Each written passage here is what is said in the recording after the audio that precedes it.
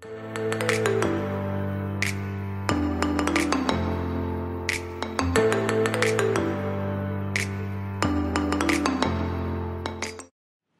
an element called ego. Then the soul. See? The ego plays a very important part. That's explained here in this same chapter. In this verse, I'm sure you know, Prakritehe kriyamanani gunahir karmani sarvasha ahankara vimudatme atma kartaham iti manyate. So how does this work? This false ego, the spirit soul is bewildered by the influence of false ego, think himself the doer of activities that in actuality carried out by the three modes of material nature. So this is how the whole system is constructed. And just before the soul, the intelligence, there is the false ego. So false ego plays a very big part in bewildering everybody. You understand? Are you following? How does this false ego works?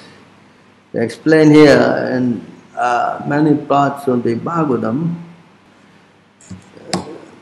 Here you can see the same point is elaborated here. Same thing is said here. Same verse. Unintelligent person situated within the body created by his previous fruitive activity thinks that I am the performer of action. Bewildered by false ego, such a foolish person is therefore bound up by fruitive activities, which are in fact carried out by the modes of material nature. See, this is how, it's the same point, but it is elaborated in a, more elaboration. Because we are all now caught by false ego. What exactly this false ego is explained here, and this verse, this is what false ego makes you do. Vilajyamanaya yasya statum ikshapate muya vimohita vikatatante mamaham iti dudhiya.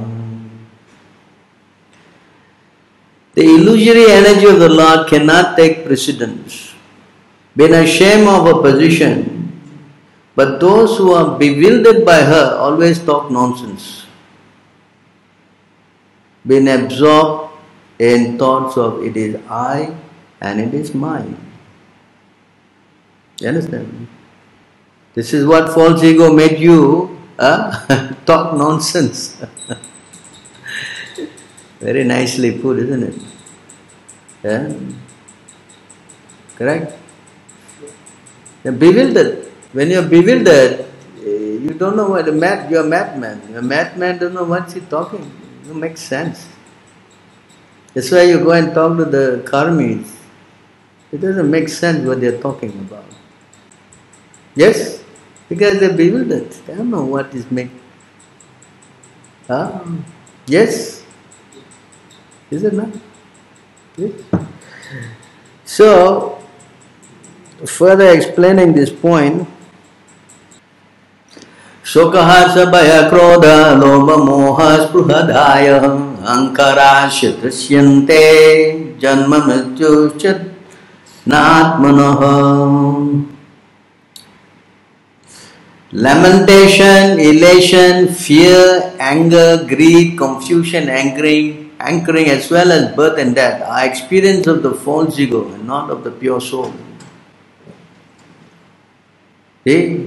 Not only make you think I mine, it bewilders you and making you get lamentation, elation, happiness, fear, anger, greed, confusion, hankering as well as birth and death are experiences of the false ego and not of the pure soul. See how the false ego is completely bewildering us. You understanding? Yeah?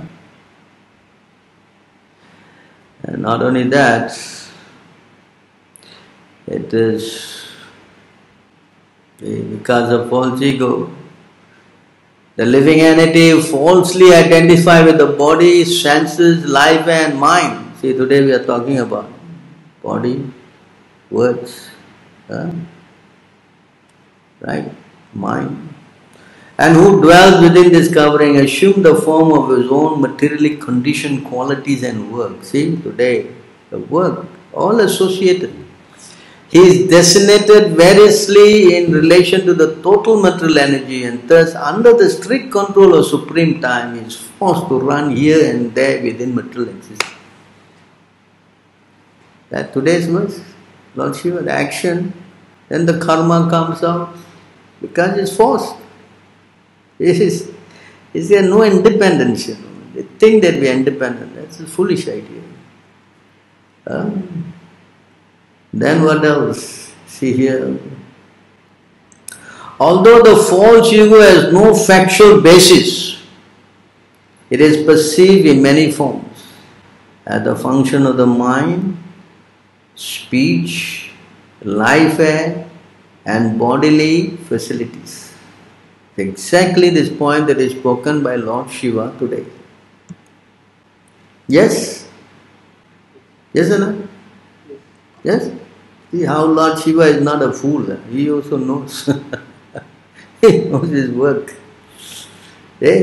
But with the sword of transcendental knowledge, sharpened by worship of the bona fide spiritual master, a sober sage will cut off this false identification and live in this world free from material attachment. Now there is a solution. The solution is that unless we take shelter of a bona fide spiritual master, only then we can cut all this false identification. Without spiritual master, that's not possible to come out of false ego. That's not possible. You cannot, because you're full of ego, correct? That's why Krishna says, first step, you go and surrender to a guru. Yes or not? Why you surrender to guru? And why are there rules and regulations? You cannot disobey the guru, you cannot think he's an ordinary man, you cannot embarrass him, so many things, yeah? You got to worship him as good as Krishna. So many conditions. Why?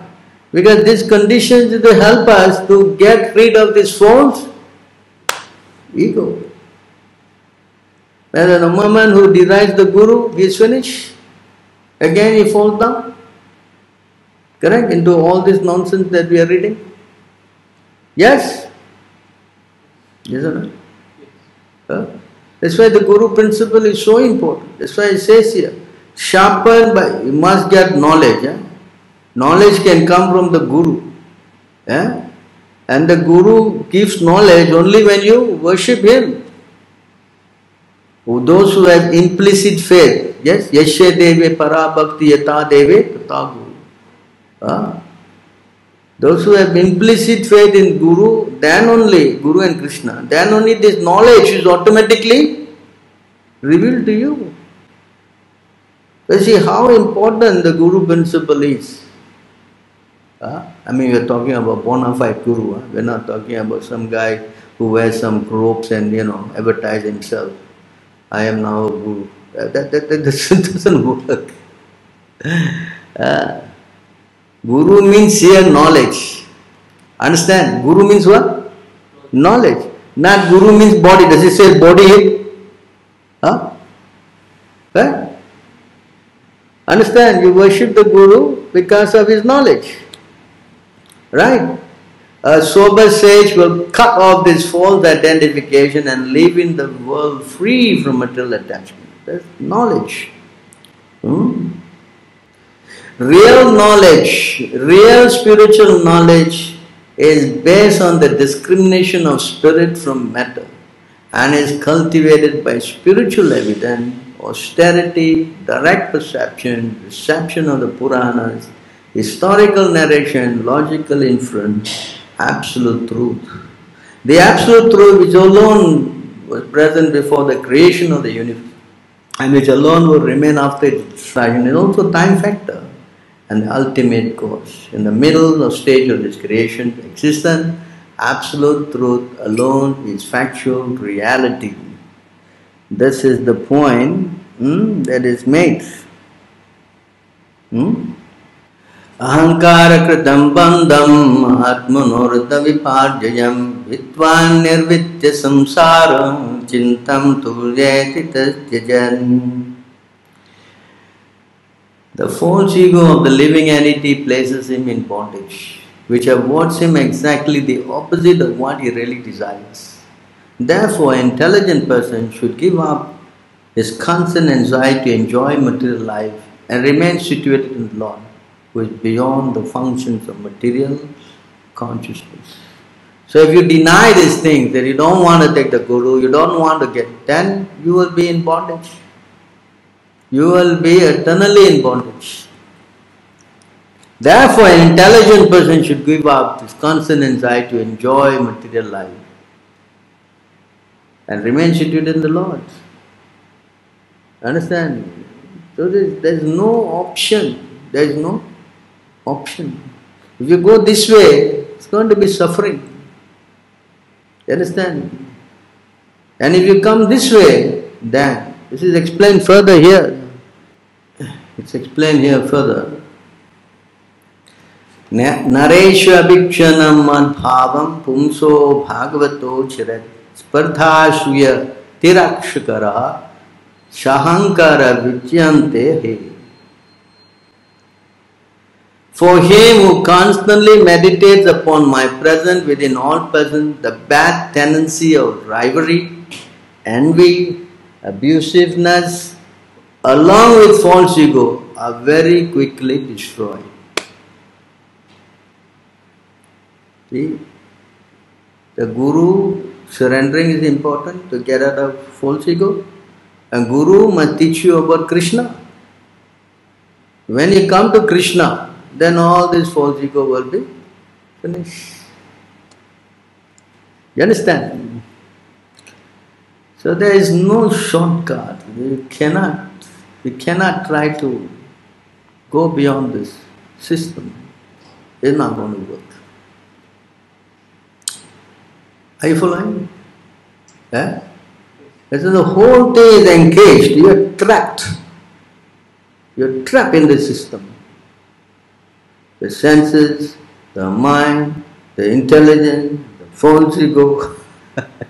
These are unseen. You cannot see. And they propel you to do activities that you think that, no, I'm the doer.